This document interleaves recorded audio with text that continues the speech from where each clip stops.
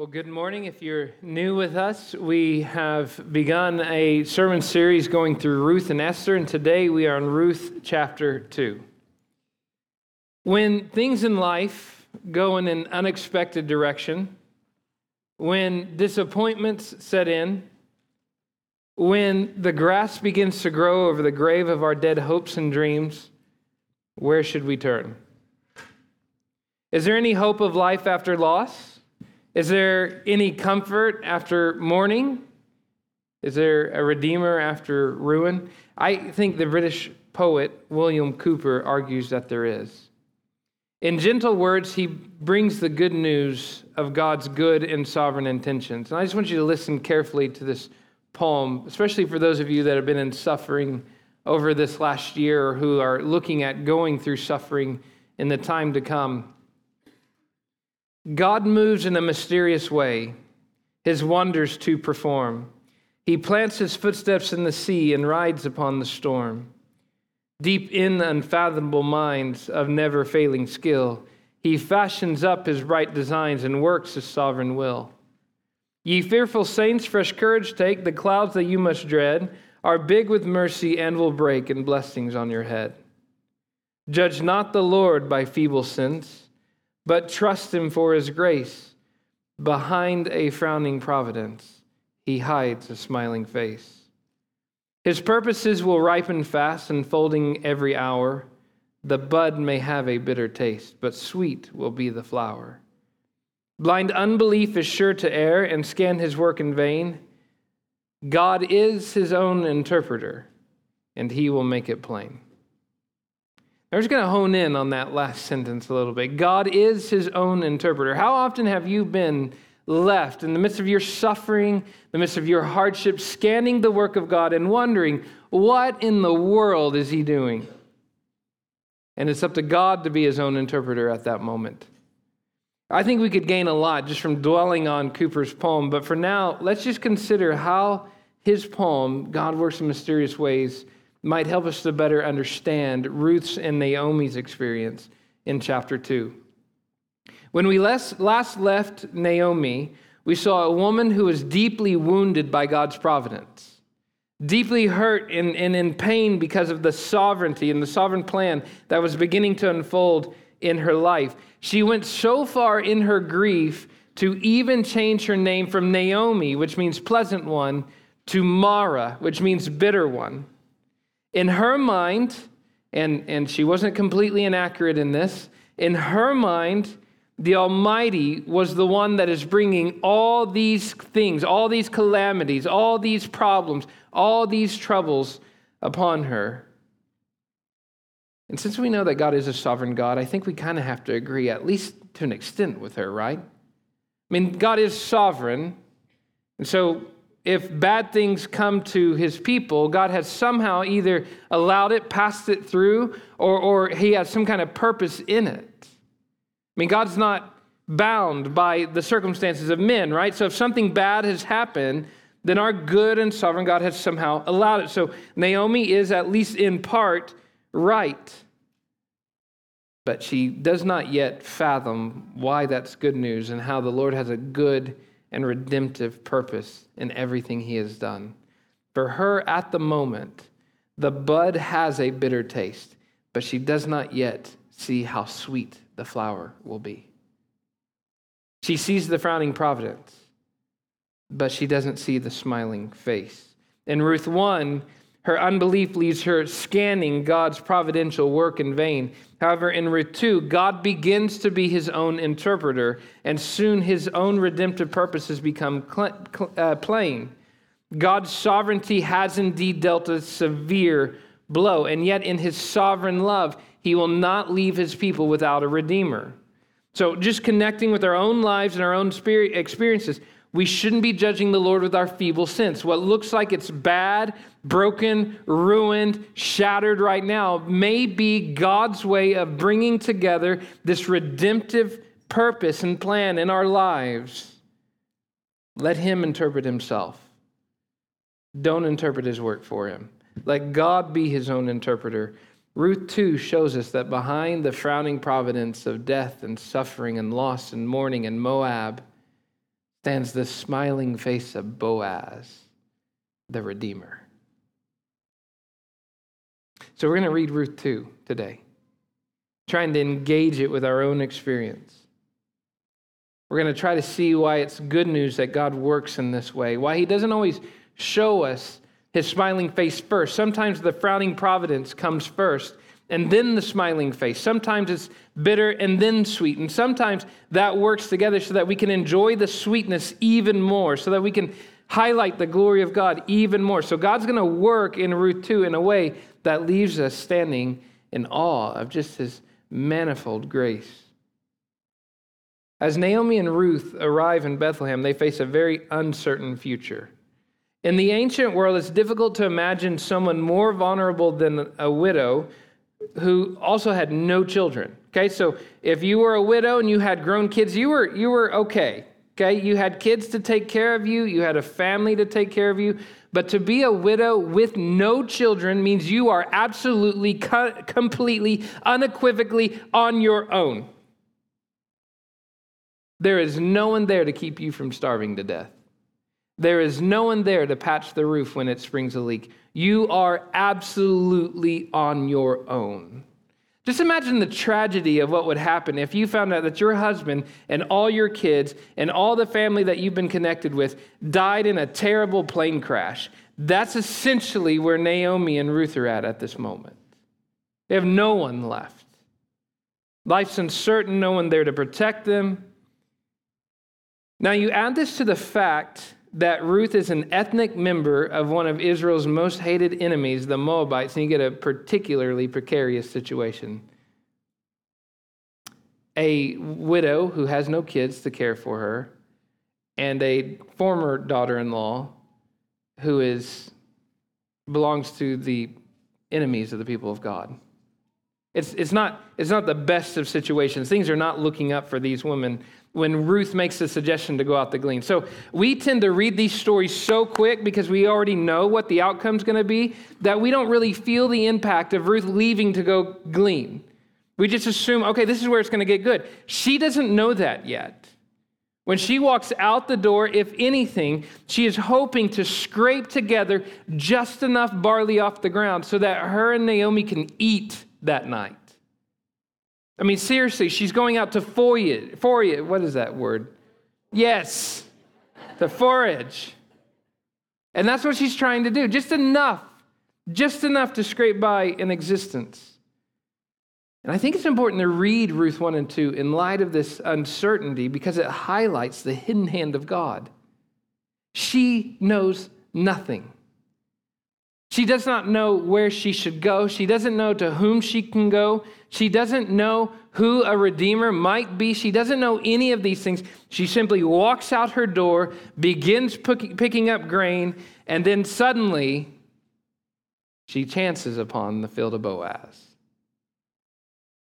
The narrator stresses the seemingly coincidental meeting between Ruth and Boaz. He writes, and he does it in the most magnificent way possible. She happened. In Hebrew, it's her chanced upon. Okay, so if you want to emphasize the fact that this was all a coinky-dink and accidental, then you just say her chanced upon, and that's what he says. Her chanced upon to come to the part of the field belonging to Boaz, who was of the clan of Elimelech. The Hebrew word for happened here, as I've mentioned already, could imply chance, accident, coincidence. It is completely circumstantial, coincidental, unplanned. Of all the fields in Bethlehem to glean from, she just happens to stumble across the field that belongs to Boaz, who is related to the man, making him a potential redeemer. Now, you just want to highlight in this the fact that at the same time, Israel's in a really bad state. There's lots of bad people in Bethlehem at this point. There's lots of covenant breakers in Bethlehem at this point, and yet she makes it to Boaz's field. She begins to glean. Now she happens to be gleaning in the field. Behold, Boaz arrives. Now, at this point, you're probably wondering why they haven't made a Hallmark movie out of this, right? Because, I mean, this is all of you, Christmas is about to come, right? And there's some of you that have already subscribed to the Hallmark Channel or to some other channel that is going to have all these gross kind of romantic movies on there, right? Some guy's in there buying a cookie, he drops it and it rolls to the feet of the one he ends up falling in love with, It's like, my wife watches these things. And I have to tolerate them.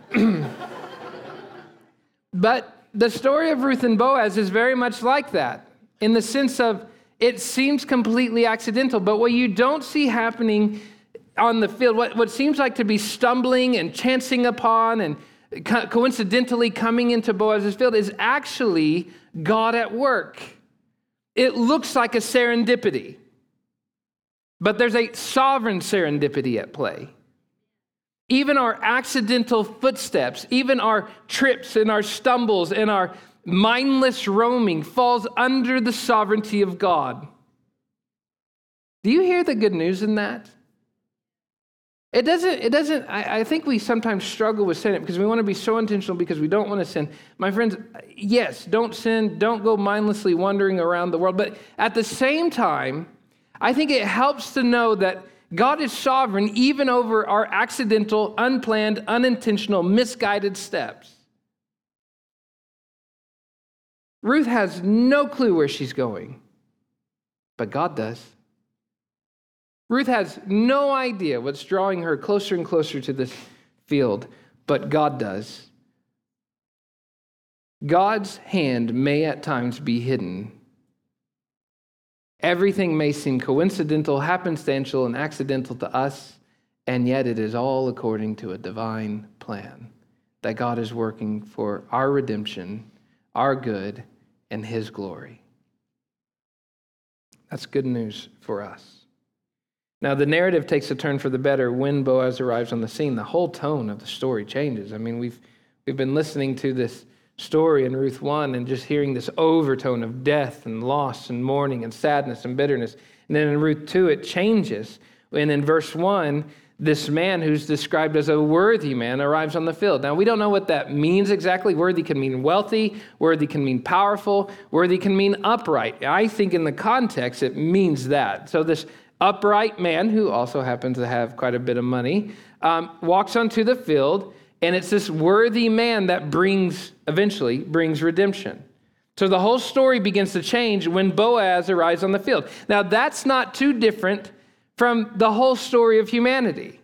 Everything's bad and kind of humdrum and sad and like a dirge until the Word becomes flesh and dwells among us. I mean, that's the idea here, is that when the Redeemer walks into the field, the entire tone of the story changes. It is a dirge, and it is sad, and it is broken until the Redeemer comes. And then the whole tone of the story changes for us. Now, here's what I want to paint for us today. Boaz, as a Redeemer from Bethlehem, points us forward to an even greater Redeemer from Bethlehem. Boaz's redemption, his character, his person, his work, everything he does in Ruth chapter 2 ultimately points us forward to what we're going to find in Jesus Christ, our Savior, the man from Boaz who came to bring redemption. First, Boaz is a redeemer who brings blessing. When Boaz comes into the field, the very first words out of his mouth are a blessing. Now, if you like to read literature, typically the first thing that a character says in a novel, in a story, is very important. It sets the tone for their whole character, okay? So you got to know from the first few dialogues of a conversation in a story, it's going to set the tone and the character for who they're going to be. Well, Boaz comes, and the first words out of his mouth are this: "The Lord be with you." I mean, it's just, Boaz comes walking, you hear that, "The Lord be with you." And then his workers answer, "The Lord bless you." Now, this call and response echoes the central hope of blessing, the covenantal presence of God. For the Hebrews, blessing did not always entail wealth and prosperity. For the Hebrews, if you were to ask them, what is the key blessing? It's not just having a big house and lots going well for you. The ultimate blessing could be encapsulated in the single promise, I will be their God and they will be my people and I will dwell with them. That's the blessing. To have a covenantal relationship with God, to be at peace with God, to know that the Lord is with you. That is blessing. That's the best blessing. And it goes all the way back to Eden when God walks in the cool of the garden with his human creatures. Blessing. Presence of God. Now you think later of how this blessing comes again in Numbers chapter 6, verse 24 and 26. The Lord bless you and keep you. The Lord make his face, his what? His face. In Hebrew, that entails his presence. The Lord make his presence to shine upon you and be gracious to you. The Lord lift up his countenance, his presence upon you and give you peace. Blessing and peace mingled together here. And so here comes this man from Bethlehem who shows the same principle. Divine blessing and divine presence inseparably melded together. It's interesting that this is the first words we hear out of his mouth. We don't hear him checking in on what's the status, boys? Hey, who let the donkey out? Hey, who forgot to shut the gate? We don't hear him belch or anything. The first thing out of his mouth is blessing that points to God's presence. I think that is absolutely significant. How amazing it is to see that this is the first words. It's not just a mere good morning. It's pointing to the covenantal relationship that God's people have. And it's with this that the general tone about God begins to change in the narrative. If you remember, Naomi is talking about how the Almighty's brought calamity upon her, how he's basically turned against her. She went away full and he's brought her back empty. But Boaz begins to interpret God in a different light. The Lord be with you. Man, have you just... And it just feels strange, doesn't it? That to have that moment where God, the Almighty, has brought calamity upon me. He has turned against me. I went away full, and he brought me back empty. He has brought me back to ruin. And then to hear just the good covenantal blessing. The Lord be with you. The Lord's with you. So what does this teach us about Boaz and about the type of redeemer he is? I think it teaches us that the ideal redeemer is one who draws us into the presence of God. The fact that Boaz's first words highlight his presence is significant and foreshadows how God's presence in Ruth's and Naomi's life will be displayed through him. And in this, we're reminded of our own Redeemer who, like Boaz, proclaims what? God with us. God is with us.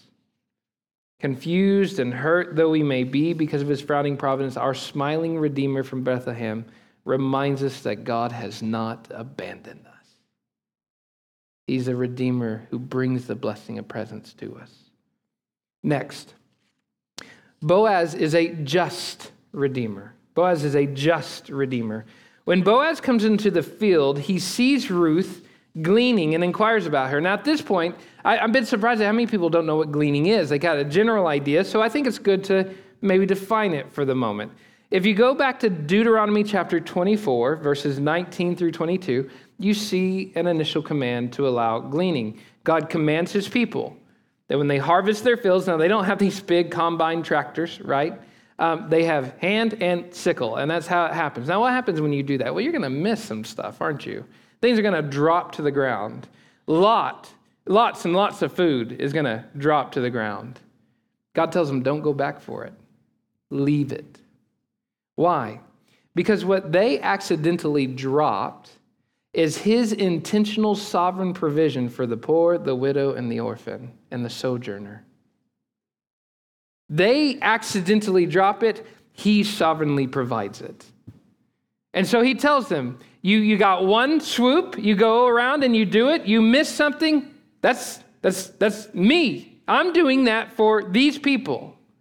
You drop something, you have a donkey in the cart and some of it falls out, leave it. That's my provision. That's our sovereign dad kind of walking by the apple cart going, whoops, grab you that. That's what he does. He provides for his people so that we're fed, so that we're taken care of because he cares for us. Now, here's the thing. How well Israel obeyed this command often served as one scholar calls it a covenantal thermometer that showed how hot or how cold their love for God and love for others were. I mean, you can kind of fathom this, right? So you don't have a good relationship with God at one point. You've been starting to worship idols. You go to harvest your field and you're realizing we could get double the produce if I go back and scrape it. And so you go back and you get it. But what's the problem with that? The poor, the widow, the sojourner, the orphan, they don't get fed. It's a terrible situation. Now, according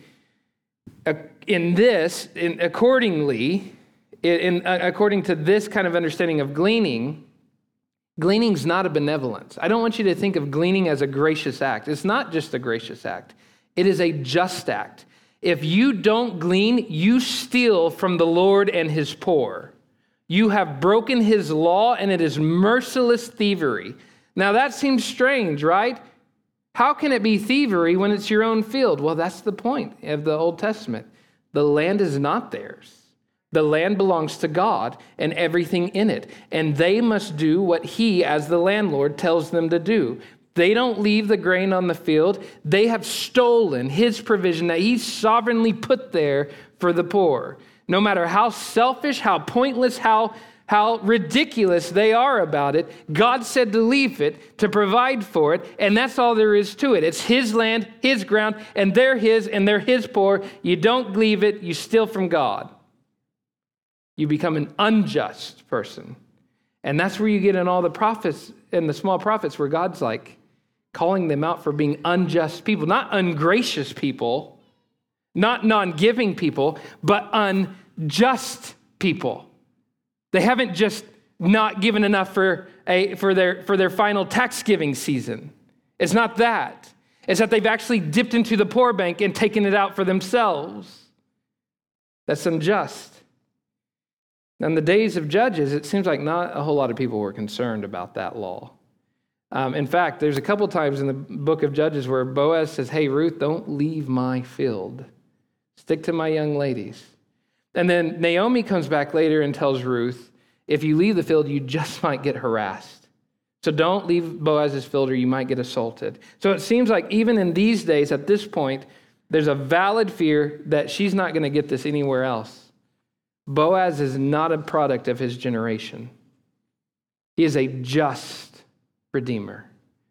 Whereas the rest of Israel waxes and wanes, mostly wanes in their covenantal obedience to God, Boaz remains faithful. You know, I think it's interesting that we're never told how Boaz felt about his people's political enemies, the Moabites. How did Boaz feel about the border wars with Moab, for example? I'm just interested. How does he feel about the fact that maybe they are in this like turf territory war and these Moabites have this old history of war? How did he feel about all that? When Boaz picks up Bethlehem Times today and he reads that there's a whole bunch of Moabite raiders coming over the wall to take all their stuff, we never know how he really responds to that. Let me tell you why. It doesn't matter.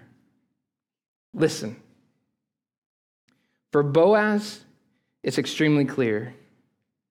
This woman, Ruth, Moabite though she be, political enemy though she may be, coming from an entirely different people group though she may be, is a widow. And God has commanded. He just must obey. It's interesting. I fathom that because if he's a good Israelite, which we know that he is, he's a patriot of Israel, right? His people's enemies are his enemies. And yet the same man that would have been a true Israelite and a real Israelite and for his nation would have still been a man of complete justice and a heart that could be broken by even a Moabite widow. Didn't matter where she came from. God commanded him toward kindness. God commanded him to provide for the sojourner, for the widow, for the orphan.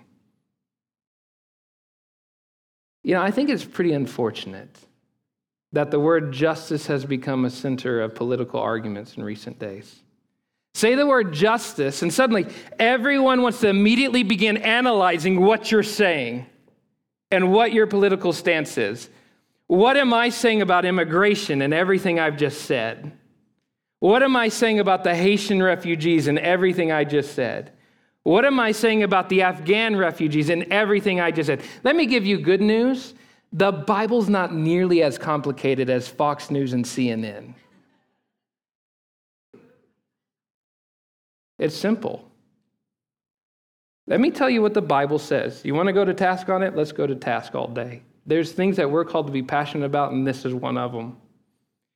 Let's go to task on it. In God's view, justice simply means this. It doesn't have CRT in the view. It doesn't have this in the view. It doesn't have that in the view. It doesn't have your Fox News commentator in view or your CNN commentator in view. Here's what justice is. God's heart is for the helpless, and he will judge all who ignore them, neglect them, or oppress them.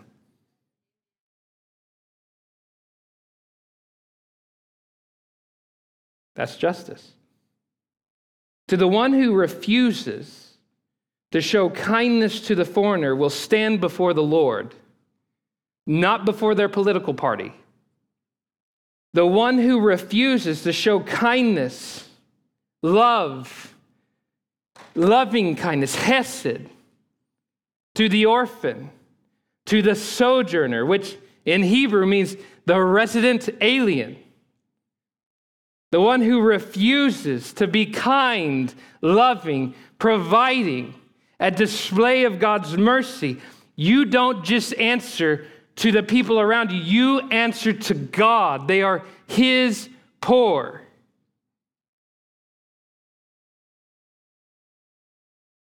My friends, you can have your views about what we should do at the border. It doesn't matter to me. I'm all for borders. I'm all for fences. I don't see God telling them it doesn't matter that Moabites are raiding their land. I don't see that. But I do see Boaz having a very simple obedience to God to show love for the Moabite sojourner. The Moabite sojourner. The political enemy of his people. The Old Testament child sacrificers. The ones that danced half naked in front of Israel at Baal Peor. The ones that they're literally responsible for the death of thousands of Israelites back in Numbers. And yet even a Moabite widow is allowed to glean, to have God's sovereign provision in her bag from Boaz's ground because of justice. He's a just redeemer. My friends, I hate to say this, but if your view of justice cannot be fathomed when Christ comes back, you've got the wrong view of justice. I don't see Jesus checking ethnic national cards before being kind to someone, any more than I see Boaz not helping a Moabite widow. Kindness means being kind to the sojourner, to the orphan, to the widow. And Boaz is the kind of redeemer who is kind and just. He's a just redeemer. Now, his heart for justice, if you wonder, is this true? I mean, again, just by allowing her to glean, he's showing himself to be a redeemer of justice, right? A man of justice. He's not disobeying the law. He's giving the poor what the poor are due, no matter what nationality they are. She's a Moabite widow, doesn't matter. She gets a widow's share at the gleaning that comes in. Doesn't matter where she comes from. If you think that's unique to Ruth, then you can turn to Psalm 72, which talks about our king, the Davidic king, the Messiah, who does the very same thing that Boaz did. Psalm 72, verse 4, may he, the king, defend the cause of the poor of the people. Which people? It doesn't tell you. This is the poor of the people. Give deliverance to the children of the needy. Which needy? Doesn't tell you. Just says the needy. And crush the oppressor. Which oppressor? Where does he come from? Doesn't tell you. Just anyone that oppresses the needy. He's going to crush them. You can add to this in verses 12 through 14, for he delivers the needy when he calls, the poor and him who has no helper. He has pity on the weak and needy. My friends, are you moved to pity those who have nothing? Moved to compassion. He saves the lives of the needy. From oppression and violence, he redeems their life. You want to know what God views the needy as, the poor? Again, doesn't matter where they come from. And precious is their blood in his sight. My friends, Boaz gives us a picture of the king that we have in Jesus. Jesus is not someone that's sitting around taking suggestions from you who we should be kind and just to. Jesus is the king who shows justice. And if your definition of justice doesn't match up with his definition of justice, you're the one that's wrong, not he. Kind of sad we have to keep coming back to some of these things, huh? But that's the world we live in. Somebody says something, we're going to go to the right. Someone says something, back to the left. Scripture's a lot more simple. Let's just stay founded on that. And if it doesn't match up with this, guess what? They're wrong. And you can take stock on the fact that you're on the right side of history, because when Jesus comes back, he will reward those who seek justice and show mercy. So, I digress. There you go. Redeemer who shows justice. He's also a redeemer who provides refuge. In addition to being a man who gives blessing, gives justice, Boaz is also a redeemer who will eventually become Ruth's refuge, a Moabitess' refuge. After Boaz promises Ruth protection and lavishes kindness upon her, Ruth falls to her knees. She's just overwhelmed. My friends, I just want you to imagine this. Right after the trade tower attack that happened in 9/11, Muslims were fearful of coming to our country. There were several of them that were just afraid that they would just get looped into everything. And so I remember when we had our first Muslim student over at an international Bible study in Edmond, Oklahoma, when we were in college. We fed him. We loved him. We disagreed with his God, obviously. We wanted him to believe in ours, but we fed him. We loved him. He needed a jacket. We took him to show him where he could find a jacket. Something happened with his financial aid. We marched down to the financial aid office with him. His car broke down. We gave him rides. I mean, just that, in the midst of the 9/11 thing, it just broke him. Who was he? After all, it was his religious group that had done all this. Who was he to receive such kindness? Moab's in the same boat here. And this Moabitess is just broken. Why have I found favor in your eyes? Why have I found grace in your eyes that you should take notice of me since I am a foreigner? That's the word she uses. I'm a foreigner.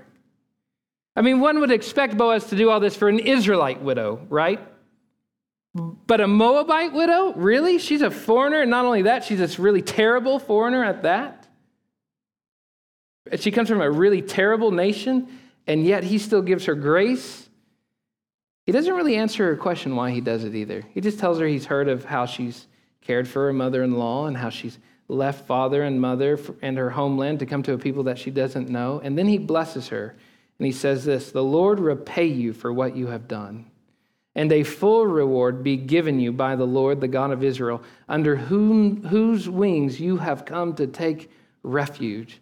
Now, what's the irony about this is if you do like Hallmark movies, then you'll probably be chuckling at this, right? Because it's often the guy who says, well, maybe you'll meet someone, and it ends up being him, right?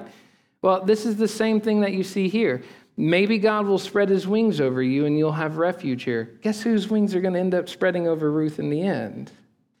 By Ruth chapter 3, she says, spread your wings over your servant, for you're a redeemer. He's a redeemer who provides refuge. He's a redeemer who spreads his wings. And in the old world, if you wanted to cozy up next to a girl and bring her in to be your wife, you just spread the corner of your cloak and you kind of bring her in a little close. And that's what he does here in Ruth chapter 3.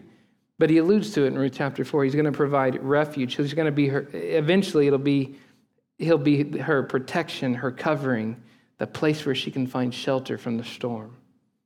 Now, that same provision, protection, and covering that Boaz points us to is coming from an even greater Redeemer who becomes a refuge for all of us. My friends, do you realize you're the Moabite in this case? You're the idolater. You're the sinner. You're the one that has the sketchy past that should send you straight to hell. And yet Jesus puts his wing over you and gives you refuge. I mean, what Boaz says here is just amazing. This Moabite deserves nothing of what he's saying about her. And yet he's saying, I pray you get refuge, and then he becomes the refuge. My friends, none of us deserve the refuge we have in Jesus. We're sexually immoral. Paul says that sexually immoral people do not inherit the kingdom of God. Greedy, lustful, angry, idol-worshiping people do not get the kingdom of God. How then did you, if not by the grace of a Redeemer who spreads his wings over you in grace and mercy and gives you refuge? So he points us to something even greater. When we come like Ruth as the dirty, filthy Moabite, we're not the good Israelite. We're the dirty, filthy Moabite that comes to Jesus, and Jesus gives refuge, and he never disappoints. Next, Boaz is a gracious Redeemer who serves and satisfies. Now, as mentioned before, Boaz obeys the law. That's what makes him a just man, right? So only the just obey the law. So Boaz is a just man, but he doesn't merely obey the law. Quite the contrary, he constantly exceeds it. He goes beyond just doing the law, and he does more than he has to. So he's a man of justice, but he's also a man of grace. It was justice to allow Ruth to glean in his field. It was grace to allow her to drink from his vessels. He did not have to do that. In fact, Moabites and Israelites are not supposed to be drinking from the same vessels. It's unholy. It was justice to allow her to gather the fallen barley grain from the ground, but it was extravagant grace to let her eat at his table. He did not have to do that. I think Ruth, too, if you ask me what's the most beautiful picture that we have in the Old Testament of what a Redeemer should do, I would point you to Ruth 2. This Moabite former enemy, this person far off from the promises of God that has now come into Boaz's field. And here's what Boaz says to her at the mealtime. It's time to eat. Dinner bell has rung. Do you think Ruth is moving her way to the table? No, the table's not for her. The table's for the others, for the workers, for the Israelites, for his young men and women, not for her. She's the outsider. She has to sit on the ground and maybe find her own way to eat. And yet, Boaz, he includes her. You can just imagine, everybody's coming to the table and he sees her sitting there. He says, hey, come here and eat some bread and dip your morsel into the wine. How many of you were the new kid in school that wasn't all that cool and had problems making friends? Okay, did any of you have the buddy that was like, hey, come eat with us? Boaz is that guy. He does that kind of thing. He allows a poor Moabite to not just glean in his field, he allows her to sit at his table, and I just want you to understand that having a Moabitess as a dinner guest in Israel, no. Nobody does that. Don't do that. And if that were not enough, so he gives her a seat at the table, he tells her to come and eat, but then who gets up to serve her? Boaz rises from the table and passes her the roasted grain. Now, I just want to point out the amazing side of this. He's the master of the field. Who should be serving him? Everybody else. Yet Boaz rises up like a waiter. You can just imagine him picking up his towel, roasted grain. He says, my lady. And he gives her roasted grain. That's the kind of service that Boaz gives. He who is entitled to be served, he who is entitled to be served, serves. Does that remind you of anybody else? I mean, I'm just kind of I think I've heard of this before. Verse 14 says this, and she ate until she was satisfied, and she had some left over. That on its own may not be all that impressive to you. Okay, so she got full. Well, if you trace that phrase in other places in the scripture, that same phrase, ate and was satisfied, you find it in Psalm 78, verse 29, and you find it in Luke chapter 9, verse 17, when Jesus feeds the crowds, they eat and were satisfied and had leftovers. So it's over and over again. Anytime you find that phrase, ate and was satisfied, it's typically in the context of some form of redemption. Either Yahweh redeeming his people and giving them meat and manna in the desert, or Jesus feeding his people and giving them meat and manna in the desert, meat and bread in the desert. Either way, when redemption happens, an inevitable result is that God's people eat and are satisfied. What other man from Bethlehem do we know that though he is a master of the table, the master at the table rises and takes on the form of a servant? What other redeemer has invited his enemies to sit at his table to eat and be satisfied by his grace? Jesus Christ. And you're the enemy sitting at the table who eats and is satisfied and has leftovers. In Ruth, Boaz's grace continues to overflow. You think that was amazing. I mean, the guy already allows this Moabite. She really doesn't deserve to be in this field at all, and he obeys the law, does what he has to, and allows her into the field. But then he does what he doesn't have to, gives her a seat at the table, and then he goes even so far to say, you know what, guys? Just pull out some of the sheaves. Leave it on the ground for her. Like he's now telling them, okay, she can have whatever we accidentally drop, but I want you to accidentally on purpose drop some things, okay? So that she can have more. Ruth leaves the field with about 22 liters of barley grain. 22 liters. Those of you that are like homesteaders, that's a lot of grain, right? Alice, am I right? 22 liters? Okay. It's a lot of grain. It's extravagant kindness and extends beyond the law. It's way more than any gleaner could have done for one day's work. Now, I think that's just an amazing example for us. How many of us are in relationships right now that we're only doing what's expected, but not going beyond?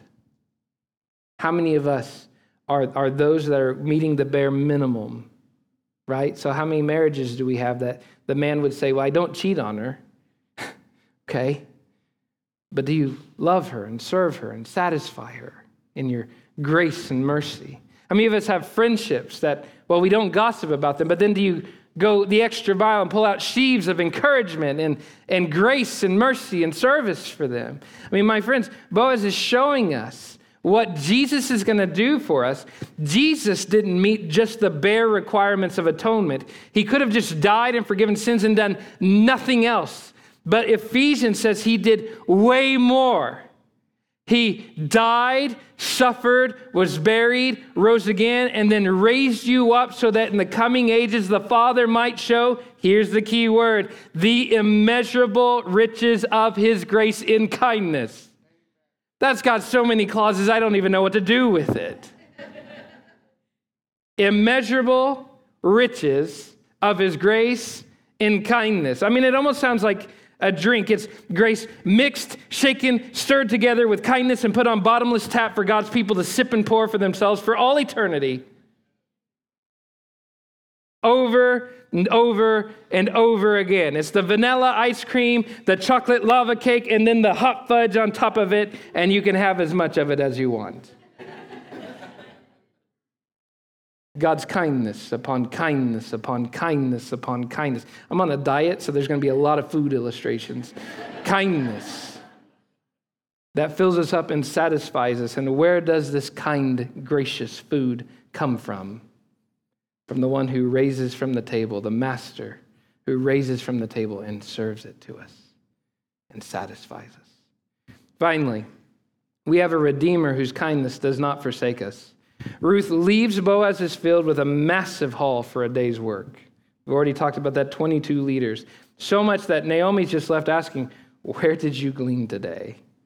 And where have you worked? Blessed is the man who took notice of you.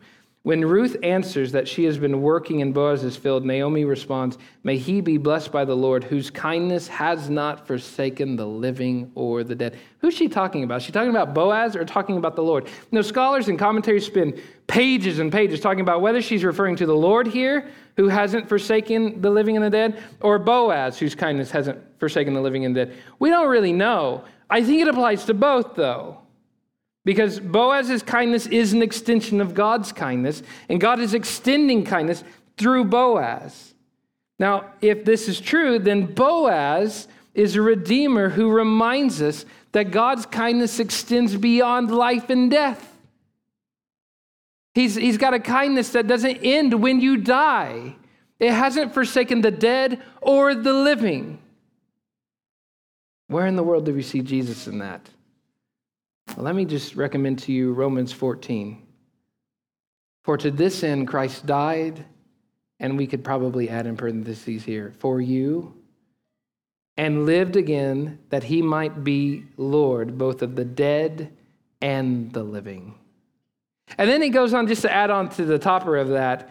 So whether we live or whether we die, we are the Lord's. My friends, we have a Redeemer whose kindness never forsakes life, death. The cancer goes away, you're his. The cancer takes you and you're in his presence, you're still his. Life and death, God's kindness never forsakes in Christ. And that's the kind of Redeemer Boaz shows us that we need. So we could apply it to Jesus. Blessed be our Redeemer whose kindness has not forsaken the living or the dead. Now, before we end and we leave this part of the narrative behind, we should be asking how we can apply this. We've seen how this points to Jesus, right? Clearly, Boaz is standing in the place of what's to come, Jesus. I liked what Mitchell Chase wrote about it. He said, if someone invited you to listen to a story about a Redeemer from Bethlehem in Judah who fulfilled the law and exceeded the law with his acts of mercy and abundant kindness before entering into a covenant with a bride from the nations, who's that story about? That story could be about Jesus or Boaz. So he's right in that. And so we see clearly Boaz and Jesus kind of echoing each other here. Now the question is this: if Boaz images the redemption of Christ well, Boaz, a mere man, not God in flesh, if Boaz, a mere human, images Christ so well, do we? When was the last time someone fell on their knees and said, "Who am I to receive your kindness?" When was the last time someone actually received a cup of water from your hands? I mean, we can gripe about politics all we want, but in the midst of the griping, nobody's actually being served. When was the last time you fed someone? Not someone that you were friends with, not someone that could feed themselves in their home, but someone that actually needed your meal as a sampling of the grace of God. When was the last time that someone just was awestruck by provision and kindness and mercy upon mercy upon mercy, though they know that based on paper, you should hate everything about them?